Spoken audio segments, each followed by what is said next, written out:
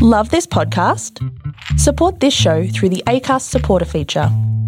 It's up to you how much you give, and there's no regular commitment. Just hit the link in the show description to support now.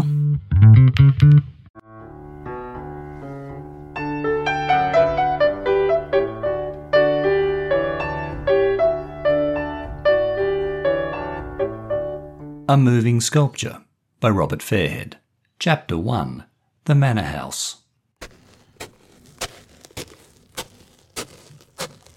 "And now, the piece de resistance of the Manor House grounds," the old colonel announced, leading his younger guest to a sunlit garden. "What do you think, Mr. Evans?" he inquired, waving his walking stick at the garden's centrepiece. Toby Evans stepped forward and circled the white marble structure.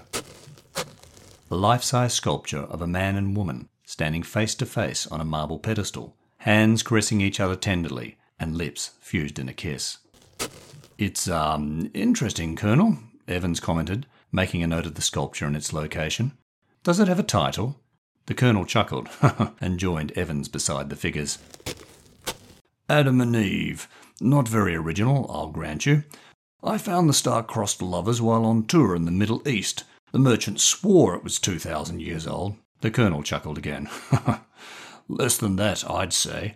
Still, they caught my eye, and I thought Adam and Eve would look at home here in the Manor's south garden." Evans made more notes and took some photos. The Colonel sidled up beside him, and in a croaky, conspiratorial whisper added, "Regardless of her actual age, it's a moving sculpture. I fell in love with it the moment I saw them. Or, between you and me, Mr. Evans, the moment I saw her." Evans stifled a laugh, and keen on humouring his old host, asked, "What do you mean, Colonel?" The Colonel straightened his back. In a firmer voice he replied, "I mean, Mr. Evans, that she, Eve, is the perfect representation of the female form. This fellow," the Colonel tapped the male figure with his walking stick, "is common, brutish. The craftsmanship is competent, but no more than that. He's more Alf than Adam. But Eve..." The Colonel lowered his walking stick and gazed adoringly at the female figure. "Eve is a goddess, sculptured by the loving and devoted hands of a genius." Evans turned back to the sculpture so the Colonel wouldn't see his mocking smirk. He reached out and ran a hand over the figures and was surprised how smooth the female's lines felt compared to the coarser finish of the male. There was something else too. Eve was easy on the eyes and more aesthetically pleasing than Adam. It was the contrast between beauty and the beast. "Do you think it's the work of two different craftsmen, Colonel?" Evans asked, dragging his hands and eyes away from the sculpture. "Yes, I do, Mr. Evans. And another thing. I don't believe they're lovers." The Colonel waved his walking stick at the figures again. "Study their arms. Can you make out the taut tendons? There's tension in their embrace. And look at their eyes, Mr. Evans. Do you see it?" Evans stared up at the recessed curves of the open-eyed Adam and Eve. "I may be too old for that sort of stuff nowadays," the Colonel chuckled. "But when I was a younger man, Mr. Evans, lovers kissed with their eyes closed." A bell rang out across the garden. "Ah, that will be Mrs. Stubbs. If there's anything else you'd like to know about the Manor House and Gardens, Mr. Evans, perhaps we can discuss it over one of her famous cream teas." "Of course, Colonel," Evans replied with a generous smile, "though I think I have all the notes and photos I need. You've been most helpful and informative." "Good. I look forward to reading your magazine piece in Country Estates and Gardens," the Colonel responded enthusiastically. "The old manor can do with a spot of promotion. Hopefully it will help boost our visitor numbers," he added. "Right then, let's bid these so-called lovers adieu and see what Mrs. Stubbs has baked us, shall we?" The Colonel turned and limped towards the manor house.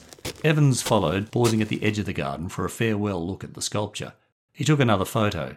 The Eve figure was uncommonly beautiful, and even with her less desirable partner, Evans knew the marble sculpture was worth a tidy sum. He made a final note, slipped his notebook into his breast pocket, and patted it with a self-satisfied smile.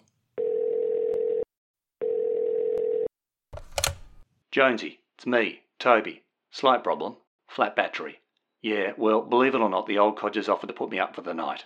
I know, it's risky, but I thought he might get suspicious if I refused." "Yeah, I'll get the car fixed first thing tomorrow. Wait until you see the list, Jonesy. This manor house will be our best haul yet." Chapter 2. That night. Toby Evans woke with a start later that night and checked his watch. It was 2 o'clock in the morning. His head throbbed and his mouth tasted sickly sweet.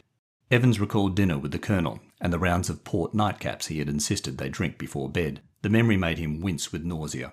For an old codger who hobbled about the place, the Colonel seemed to have the constitution of an ox when it came to port. With a groan, Evans dragged himself from the bed and walked to the dressing table to pour himself a glass of water from the jug Mrs. Stubbs had left out for him. It was a still, cloudless night, and a full moon bathed the gardens in a cold, pale light. Evans let his bleary eyes settle on the marble sculpture in the south garden.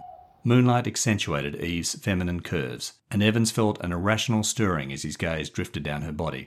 When she thrust her naked buttocks in his direction, he laughed and smiled with pleasure. Evans' smile froze, and he suddenly felt as cold as the night. He set down his glass and rubbed his eyes and looked out the window again. He watched Adam embrace Eve, and both figures sway back and forth on the pedestal, like trees in the wind. Only there wasn't any wind, and they weren't trees. They were a moving marble sculpture. What the? Evans opened the bedroom window for a better view. A hinge creaked, and Eve turned to the sound. She looked up at Evans, her eyes wide with fear, and mouthed a silent plea for help. He stared down in horror as Adam wrenched Eve's head away from the window. Before he knew what he was doing, Evans was dashing downstairs and out the front door. "I'm dreaming," he told himself, but the fresh nighttime air in his lungs and the cobblestones of the manor driveway bruising his bare feet felt real enough. What would he do when he reached the sculpture? Evans had no idea. His expertise was casing jobs. He wasn't the physical type and left that sort of thing to Jonesy and the boys. "It's okay," he reminded himself. "It's just a dream. It's just the port." Evans burst into the south garden and saw Adam forcing his lips onto the struggling Eve. Without pausing to think, Evans grabbed a shovel resting against a garden wall and ran at the writhing figures. He raised the shovel high above his head and brought it down hard on top of Adam. The impact jarred Evans to his teeth and filled the manor grounds with an ear-splitting clang of metal on stone.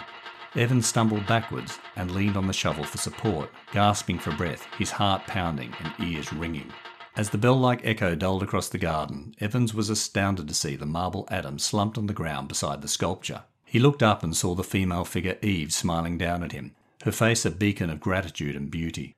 Eve opened her arms, offering an embrace, and in a trance-like state, Evans dropped the shovel and stepped up to join her on the pedestal. "Thank you," she mouthed silently, gently caressing his face.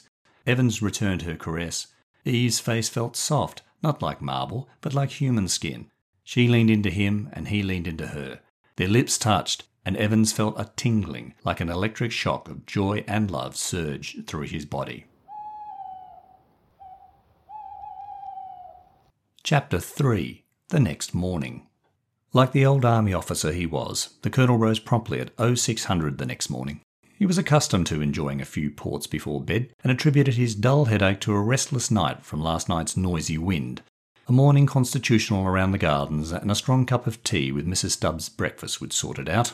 The Colonel thought about inviting his guest on the walk, but decided Evans might prefer a sleep-in.